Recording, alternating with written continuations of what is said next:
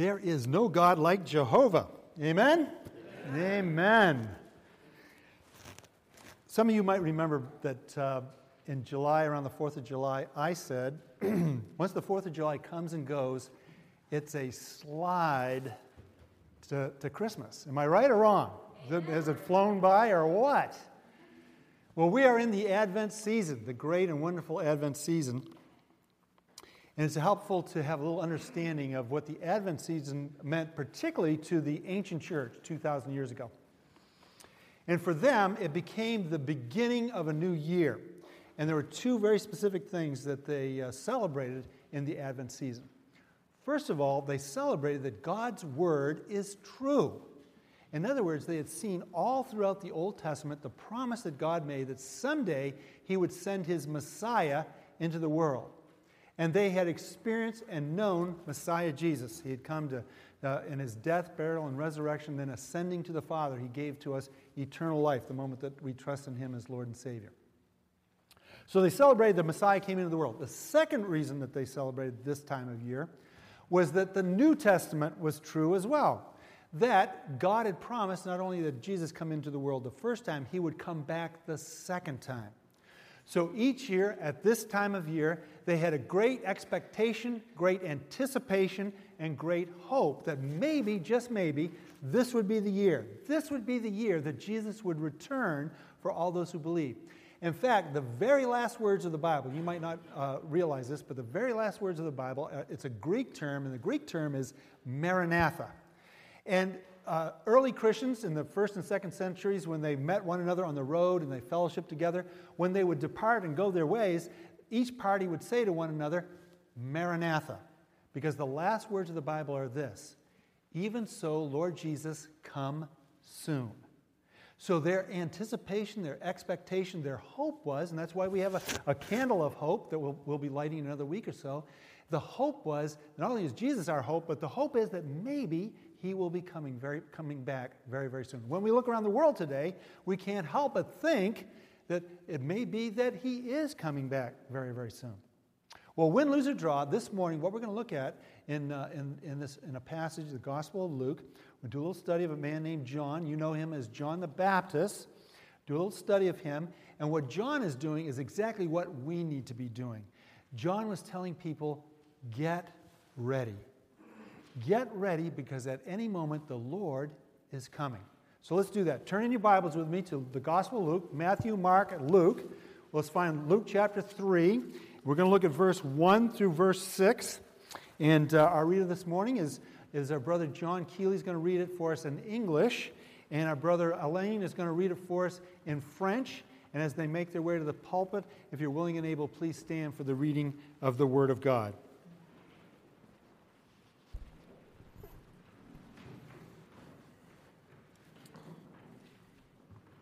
It was now the 15th year of the reign of Tiberius, the Roman Emperor. Pontius Pilate was governor of Judea. Haran Antipas was ruler over Galilee. His brother Philip was ruler over Iturea and Trachonitis. Linnaeus was ruler over Abilene. Annas and Caiaphas were the highest priests.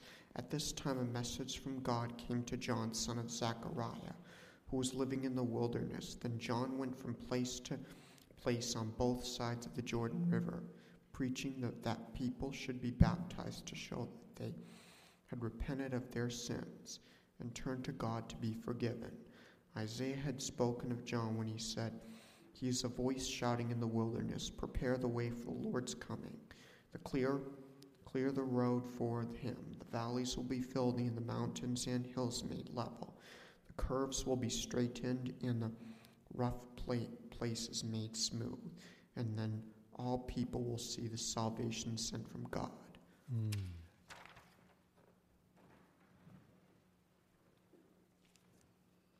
L'évangile de Luc, chapitre 3, du verset 1 au verset 6.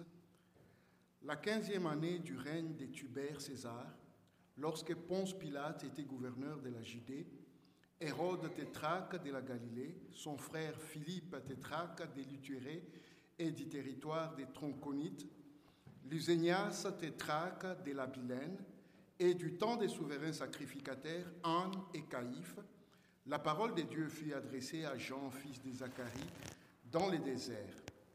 Et il allait dans tous les pays des environs des Jourdains, prêchant le baptême de repentance pour la rémission de péchés, selon ce qui est écrit dans le livre de paroles d'Ésaïe, le prophète. C'est la voix de celui qui crie dans le désert. Préparez les chemins du Seigneur, aplanissez ses sentiers. Toute vallée sera comblée, toute montagne et toute colline seront abaissées. Ce qui est tortueux sera redressé et les chemins rabotés seront aplanis. Et toute chair verra le salut de Dieu.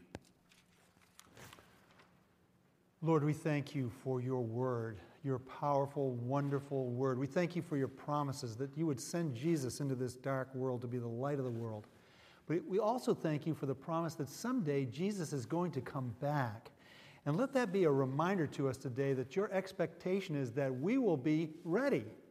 So, Father, we need to hear from you this morning. We need the presence, the power of the Holy Spirit to work in our hearts and our minds through the Word of God to get us ready, because others are counting on us.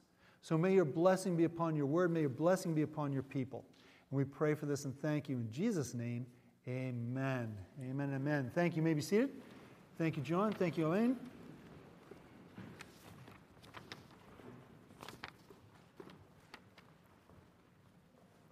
In this wonderful time, this time of year that we're busy, we're behind on getting our gifts and all of that stuff, we are reminded through the Word of God that it may be that Jesus may be coming back very soon. And that God expects us, He intends for us to get ready, to be ready. Many of you know that over the past week and a half, my wife Peggy and I were in North Carolina with our daughter and son-in-law, and we've got 2 beautiful grandchildren. And throughout the week, we would go to different things and either take somebody to school or whatever it might be. So our daughter would say to our 2 little granddaughters, "Girls, we're going to go in a few minutes. Get ready." Well, they would have their iPads, and they would be like this, and they wouldn't pay attention at all. So a little while later, their mother would come back, see that they hadn't done anything, and she would say, "Girls, we're leaving in a little bit. Get ready." They might raise their hand, say, "Okay, Mom." A little while later, she comes back, and they're like this with their iPads. And then she would say, "Claire and Anna, I told you we're leaving. Get ready." With that, they would jump, and they'd get ready. Now, that's a lot like us, isn't it? I mean, we hear about this idea, this concept. Someday, Jesus is going to come back. We believe it, may not believe it, wherever you might be. But the truth of the matter is the promise has been for 2,000 years. And God is speaking into the lives of everybody, particularly into our lives, and telling us someday He's going to return. It's a guarantee that He came the first time, it was proven, and it's guaranteed that someday He's going to come back the second time, and God declares to us, get ready. Now, what we want to see in this passage, Luke is talking about John the Baptist, and that's exactly what John was doing. He was going, we'll see that he was in a specific location, very important location for them and for us, and he was going about the countryside, and he was telling people, get ready. The Lord is coming. Get your life ready. Get prepared in your mind, everything about yourself. Get ready for the coming of the Lord Jesus. So Luke is helping us see 3 very specific things, 3 words, in fact, this morning that you and I can write down that will help us not only to hear what Luke has to say, but help us get ready in our minds, our souls, our bodies, and our schedules, everything about it, to get ready for the return of Jesus. So the first word that you're going to write down on your outline, if you take it out for me, take it out of your bulletin, looks like this. First word you're going to write down is the word power, okay? Now, what we're talking about is God is my power. As you write that down, let me read to you from Psalm 46, verse 1 and 2. The psalmist says, God is our refuge and strength, our ever-present help in times of trouble. Therefore, we will not fear. Now, they were living in a world of fear. You and I are living in a world where there's growing fear and there's growing anxiety throughout the world, and even more and more in our country because of certain things that are unfolding. And that fear can be very powerful in our lives. Now, with that in mind, I want you to listen to verse 1 and part of verse 2 once again, because at first when you read it, you think, what on earth is this all about? Who cares who these guys are? But it'll make sense, hopefully in a moment. Verse 1, it was now the 15th year of the reign of Tiberius, so a very specific time in history. And I want you to pay attention to that word reign, R-E-I-G-N, reign of Tiberius, the Roman emperor. Pontius Pilate was governor over Judea, that was the Jerusalem area. Herod Antipas was ruler over Galilee. He was what was called an Edomite. If you know Jacob and Esau, he would have been a descendant of Esau.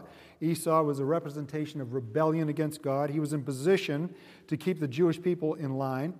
His brother Philip was ruler over Etruria and Trachonitis. Lysanias was ruler over Abilene. And Annas and Caiaphas were the high priests of the temple. Now, what is the importance? What's the big deal about naming these people? Well, Luke, first of all, is helping us understand, first and foremost, that these people were in power. They ruled the world in essence. They were in power, and because they were in power, they were in control over all of the people, particularly over the Jewish people. And consequently, the Jewish people in particular were feeling very oppressed by these very powerful people. In fact, they were hearkening back to the days of Moses. They were likening these people of power to be like Pharaoh. So they were feeling like their lives didn't mean anything. They felt oppressed. They felt like they were in slavery and bondage once again. And in their hearts, they were yearning for a word from God because of these very, very powerful people. Now, there may be things in your life that you feel, you might not realize it, but you feel are very powerful. Maybe you're feeling a lot of financial pressure. Maybe a loved one, or maybe yourself, you've gotten a diagnosis that is frightening you. Maybe there's something in your heart that you're holding against somebody else. But these are all different things in life that can be very powerful in our lives. And because they're very powerful in our lives, they have a way of reigning over our lives. They have a way of taking control of our lives. Now, what Luke wants the reader to know, and he wanted the Jewish people at that time to know, that something was about to happen. And what was going to happen was going to come from God. And it was going to be powerful. And it was going to be far more powerful than any of these rulers in the world. Now, what you and I need to be reminded of, that those things in our lives that can be very powerful, those things that can feel like they are controlling us, might be emotions, might be all kinds of different things, that there is someone that is far more powerful than anything in this world that seems to control us. And that God's desire is that we would allow the power of that someone, Jesus, that he would be the one, that we would not be controlled by the things that frighten us, but that we would be controlled by Christ Jesus and Christ Jesus alone. Because we're reminded this time of year that he is the Prince of Peace. Now, this past week, I was watching the Today Show, and probably many of you were watching all the reports on that horrible thing that happened this past week out in San Bernardino, or last week in San Bernardino. But this week, they were interviewing mothers, and particularly mothers in that area. And this one mother was saying that whenever I go to a public place now and I sit down and somebody sits down beside me, right away in my mind I'm thinking, is this person going to turn and try to harm me? Or is this person going to turn and try to harm my children? And others psychologists were saying this is how we need to counsel our children in light of the events that are happening throughout our country now, the violence that's happening. And so all of these things, and what they are is very, very frightening. And they can begin to control our lives. But just as 2,000 years ago is the same today, the message that God has for us is that the great and holy power is Jesus. And that our hearts and minds are not to be focused on the frightening things of this world. Jesus has overcome those things, and our hearts and minds are being controlled by his power, his grace, his love, his joy, and his peace. So that no matter what's going on in the world, that is the power that we invest our lives into. Now, it's all well and good to say these things, all well and good to say, yeah, I believe in Jesus and I believe and hold these things to be true, but how do we make that come alive in our lives? Well, Luke is going to answer that question in the next verse or two. And the summation of how he's going to answer that is one word that I want you to write down, is the word surrender. God calls you and me to surrender. How does Jesus' power become active in our lives? How do we get ready for the return of Jesus? What does he want to see us being like when he does come back? He wants to see us surrendered to him. Now listen, as you write that down, I want to read to you from the Gospel of Mark, chapter 14, verse 36. And it goes like this. Jesus in the Garden of Gethsemane says this, Abba, Father, Daddy, Father, everything is possible for you. Take this cup from me, yet not what I will, but what you will. Now, you're familiar with that. I hope you're familiar with that passage and that story. Jesus is in the Garden of Gethsemane.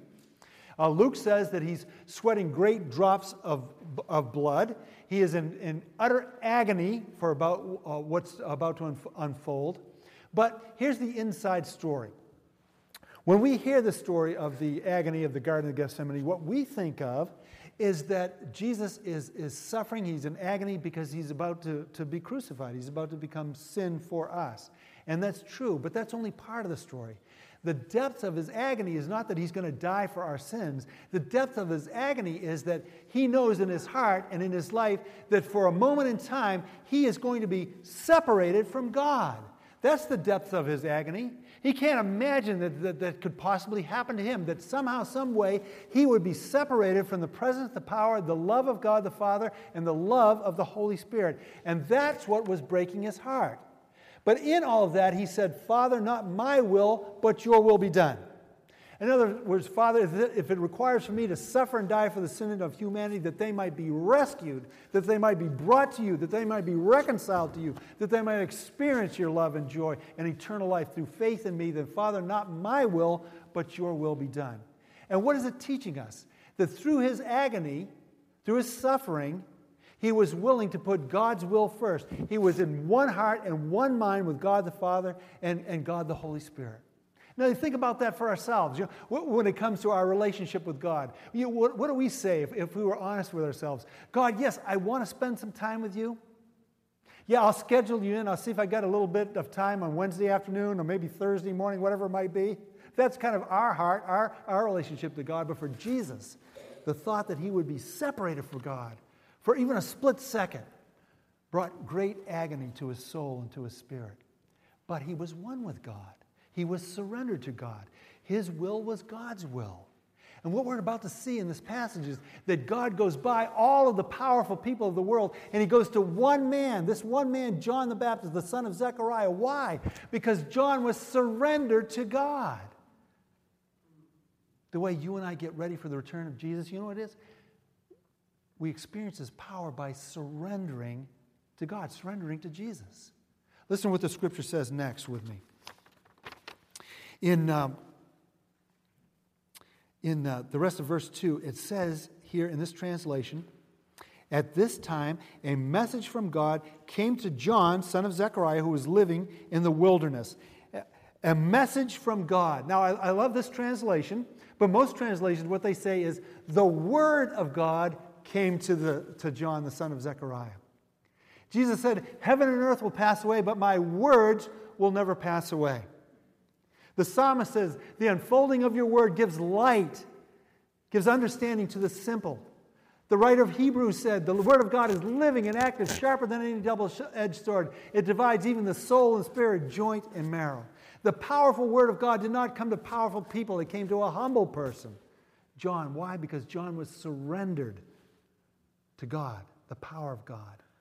And because of that, he was willing to do whatever God asked him to do. Now that's the question that God is going to ask you and me. Are we surrendered to him? Are we ready for his return? Are we ready for his return by being heart and soul surrendered to God and his word? Listen to what happens next, because location is always very important in the Bible. Listen to this. This message, this word of God came to John, son of Zechariah, who was living in the wilderness. And if you look down in verse 3, it says John went from place to place, both sides of the Jordan River. Now, these locations are important. First of all, the wilderness was very important to the Jewish people. It conjured up all kinds of things in their minds. And here's why. God had delivered them from the power of Pharaoh in the story of Exodus through the Red Sea. You know that story. And he brought them to the other side, and then he sent them into the wilderness. And it was there in the wilderness that they were sinning and rebelling against God, that their hearts were stubborn. Their will was set against God's will. But there was a second generation, and the second generation was led by Joshua, and he brought them to the Jordan River. And this generation was obedient to God, and therefore Joshua brought them to the Jordan River as God brought the Israelites to the Red Sea. And when he brought them to the other side, they were victorious, and they were victorious because they were surrendered to God. Now, you and I have got to think about that in our lives, particularly with the idea that someday, and maybe someday soon, Jesus might return. Because there's all kinds of wildernesses in our lives. There's all kinds of anxieties and fears. There's all kinds of upset, disappointments, discouragements. There's all kinds of opportunities in life to be separated from the presence and the power of God, to be distracted from God. But there's also an opportunities for the Jordan River to be called back to God. So God gets us ready, but we've got to get ready for God. We've got to think about those things in our lives. What are the obstacles in our lives? What are the wildernesses in our lives that are separating us from the blessings of God, the presence of a God in our lives? What are the things in our lives that are keeping us from growing in the grace and knowledge and the glory of God? So that if He does come back today, are we ready? Have we gotten ready? Are we getting ready? Now, Luke goes on to tell us that in the rest of it, it says he was preaching that people should be baptized to show that they had repented of their sins and turned to God to be forgiven. You see, John was getting people ready because Jesus, God in the flesh, God in the incarnation, was about to step onto the world scene. And he's saying, get ready. He's coming. Get ready. Get your life ready. So people were leaving the cities, the villages, and they were going out into the wilderness where John was. And by doing that, they were demonstrating that they were ready to leave this world behind to align their lives with the purposes and the power of God by seeing Jesus. And he said, I don't want you to be doing just a ritual of baptism. I want you to understand that God wants your heart and your life to be changed. You see, the word repent in the New Testament is metanoia. It's a Greek word. And it means that an army is marching in one direction, the commander yells metanoia, and they turn around, they begin to march in another direction. You might be here today and you've been marching away from God, and God is calling you metanoia, repent, turn, and come back to Him. For the Hebrew people, the word is teshuvah, and teshuvah means the same thing, to turn in your thinking, in your mind, and come back to God. And literally, to turn and come back, physically come back to God. And that's what John was doing, to be baptized. Get ready, He's coming. Be prepared. What are the things in your life that are preventing you from knowing more of Christ? What are the things in your life that are causing you to be in a wilderness? In 1781, there was a British general by the name of Cornwallis. And Cornwallis was seeking to defeat the Patriots, if you know the story, in Yorktown. Well, there was a Patriot commander, an American commander by the name of Thomas Nelson. And he gathered his troops together just outside of Yorktown. And he appointed at a beautiful brick home.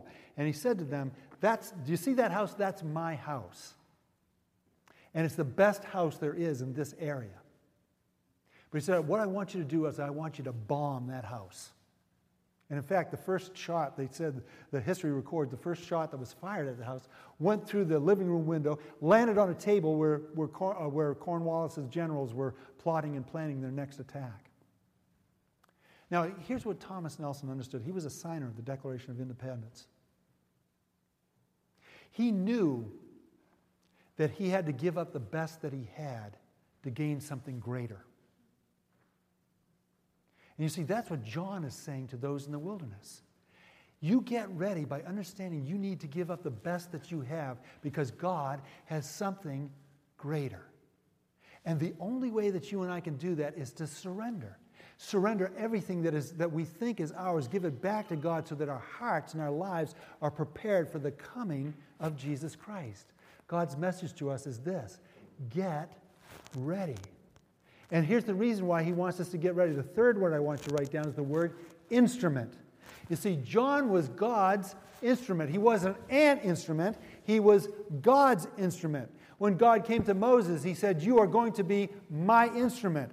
I have heard the cries of my people. I'm going to set them free, and I'm going to use you to be my instrument to set them free."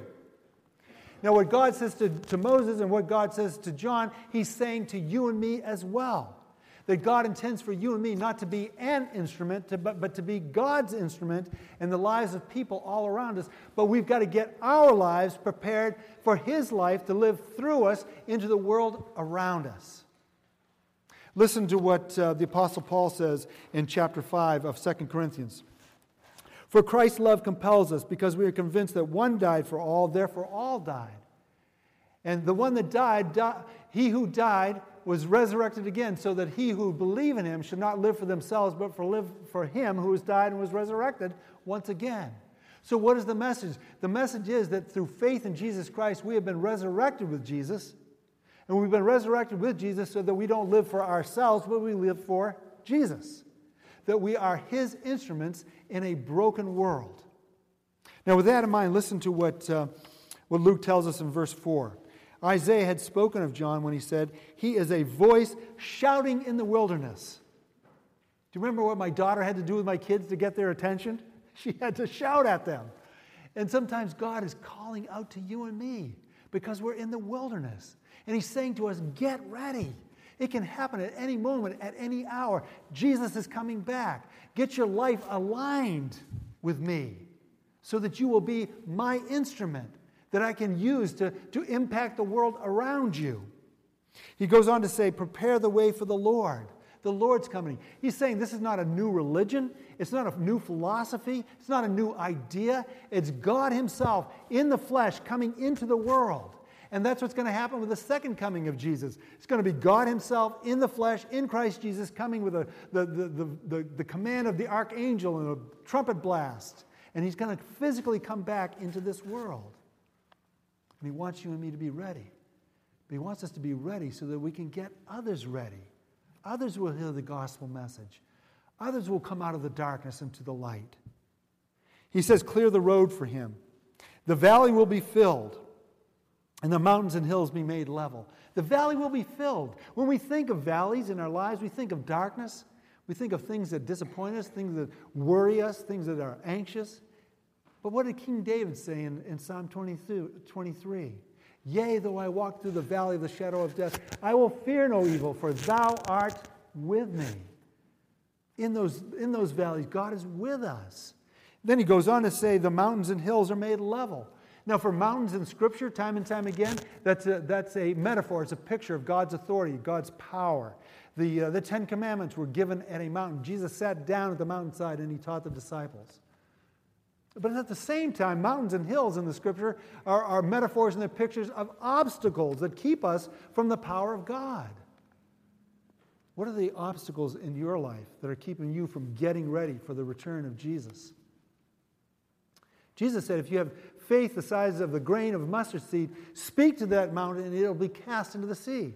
He doesn't say, I will speak to the mountain, you speak to the mountain. Because you know the power of Christ. You've surrendered to that power. And then you become an instrument of Christ. And your words matter and they count. He goes on to say that the curves will be straightened and the rough places made smooth. Some translations say the crooked roads will be straightened. I got a lot of crooked stuff in my life. I don't know about you. It needs to be straightened out. The rough places in my life need to be smoothed out because I want to get ready for the return of Jesus. And then verse 6 is where he's going with all this. He says, then all the people will see the salvation sent from God.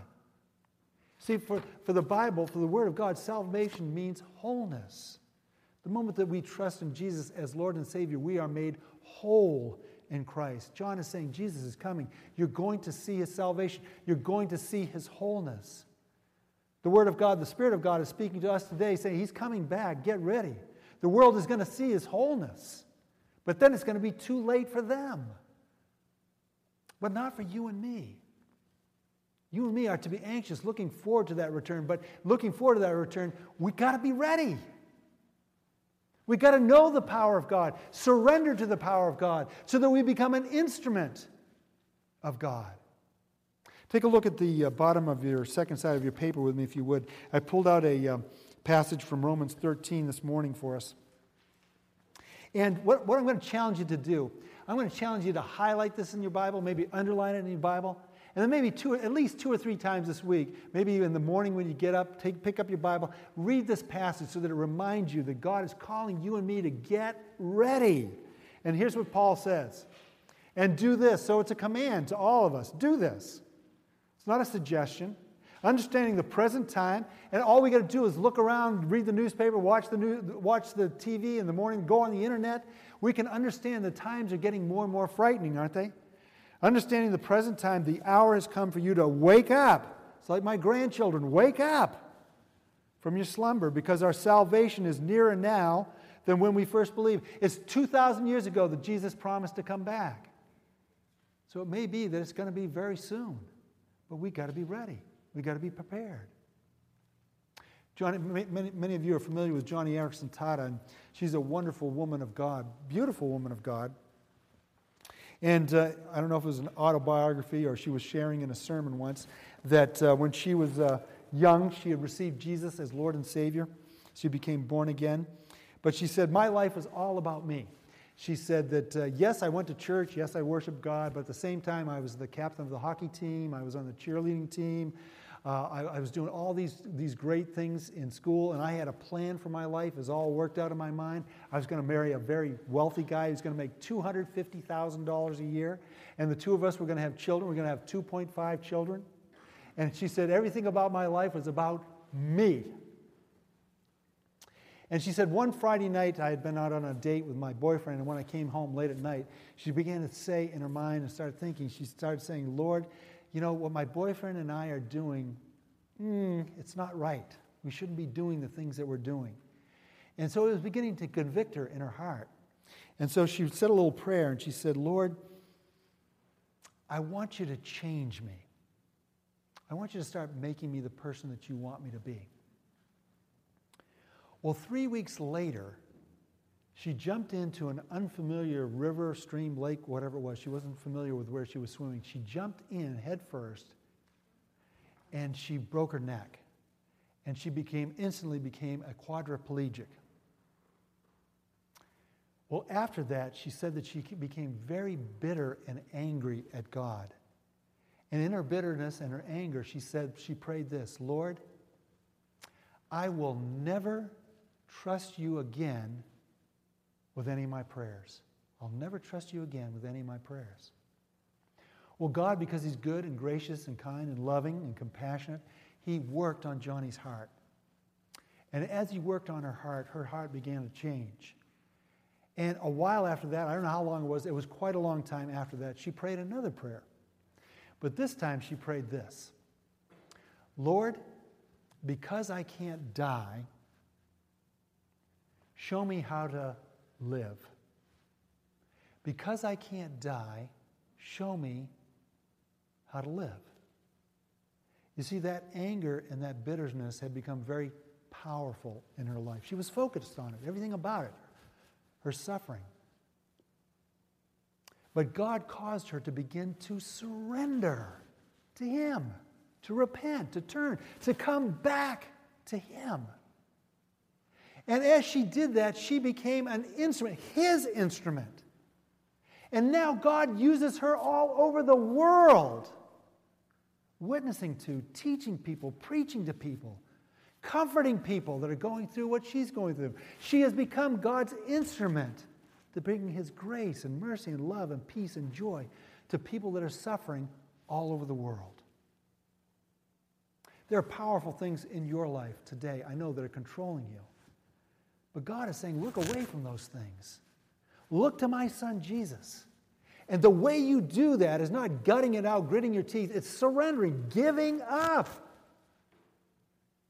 And as you do that, you're going to become his instrument in the world.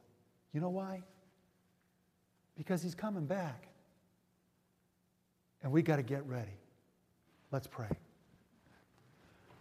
Father, we praise you, we thank you that in this Advent season we celebrate that you are holy, you are powerful, your word is true. You sent Jesus Messiah into this dark world. He is the light of the world. In him was light, and that light was the life of men.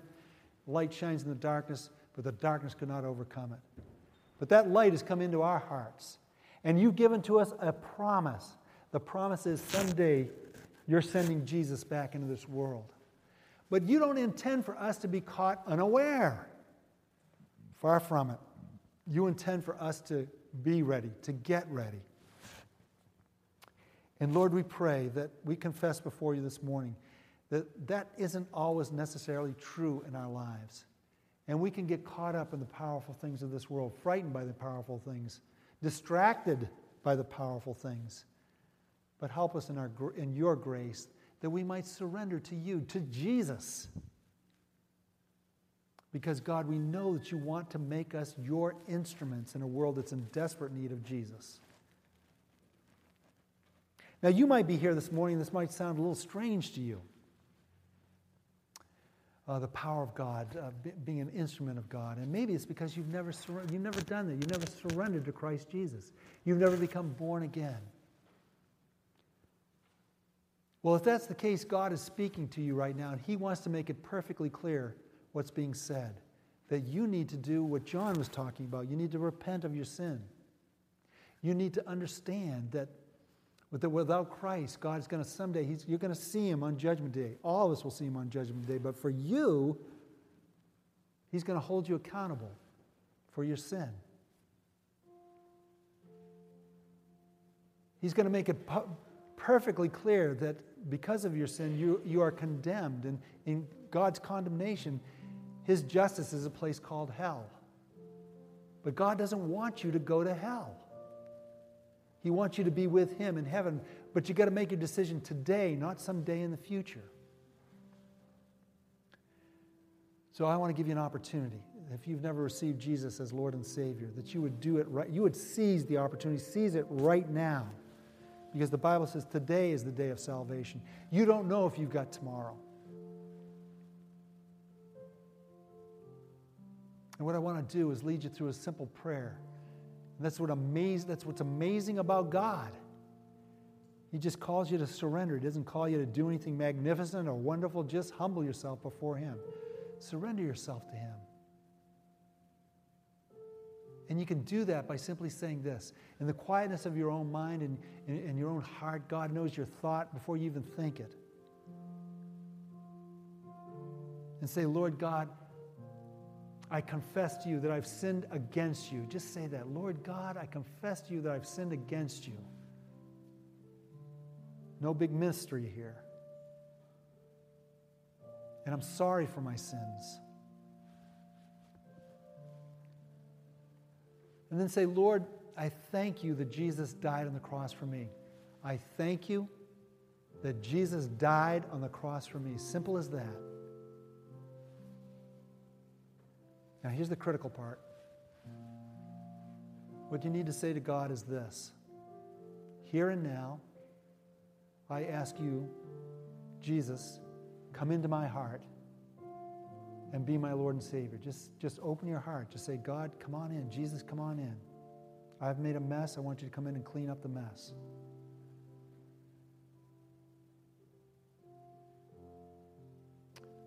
And then say only what faith can say. Thank you. Thank you. Isn't that crazy? God became a human being. God came into this world. God died for you. God was resurrected for you. And all he expects of you is to say thank you. Thank you, Lord. And then say, God, I want to live my life for you. Now I want to be your instrument. I've experienced your power. I've surrendered to it. Now, let me be your instrument in this world. With our heads bowed and our eyes closed, if you've said that prayer, you don't need me to tell you something pretty dramatic, powerful, wonderful has happened. And what has happened is God's forgiven you of your sins, past, present, and future, and he's flooded your heart with his love. He now lives inside of you. And I would simply ask you that you, before you leave this building, that you'd let me know, maybe let one of the deacons that came forward earlier for the communion, let them know, let somebody know. That's a way of sealing the deal. In the meantime, Lord, the rest of us, we hang around you, we love you. But we confess once again that it's very easy. We're like sheep, we wander away from you. And if you came back today, came back this afternoon, the truth of the matter is we'd be kind of embarrassed. But we don't want to be embarrassed, Lord. We want today to be the day, yes, I'm going to repent. Yes, I'm going to turn back. Yes, I'm leaving the stuff of the world behind. I'm going to start getting serious with you. I'm going to start surrendering more and more to you. I'm going to give my life to you. So glory, hallelujah, Lord. In this Advent season, we praise you and thank you because you and your grace, you're getting us ready. Amen and amen. Hallelujah. Hallelujah.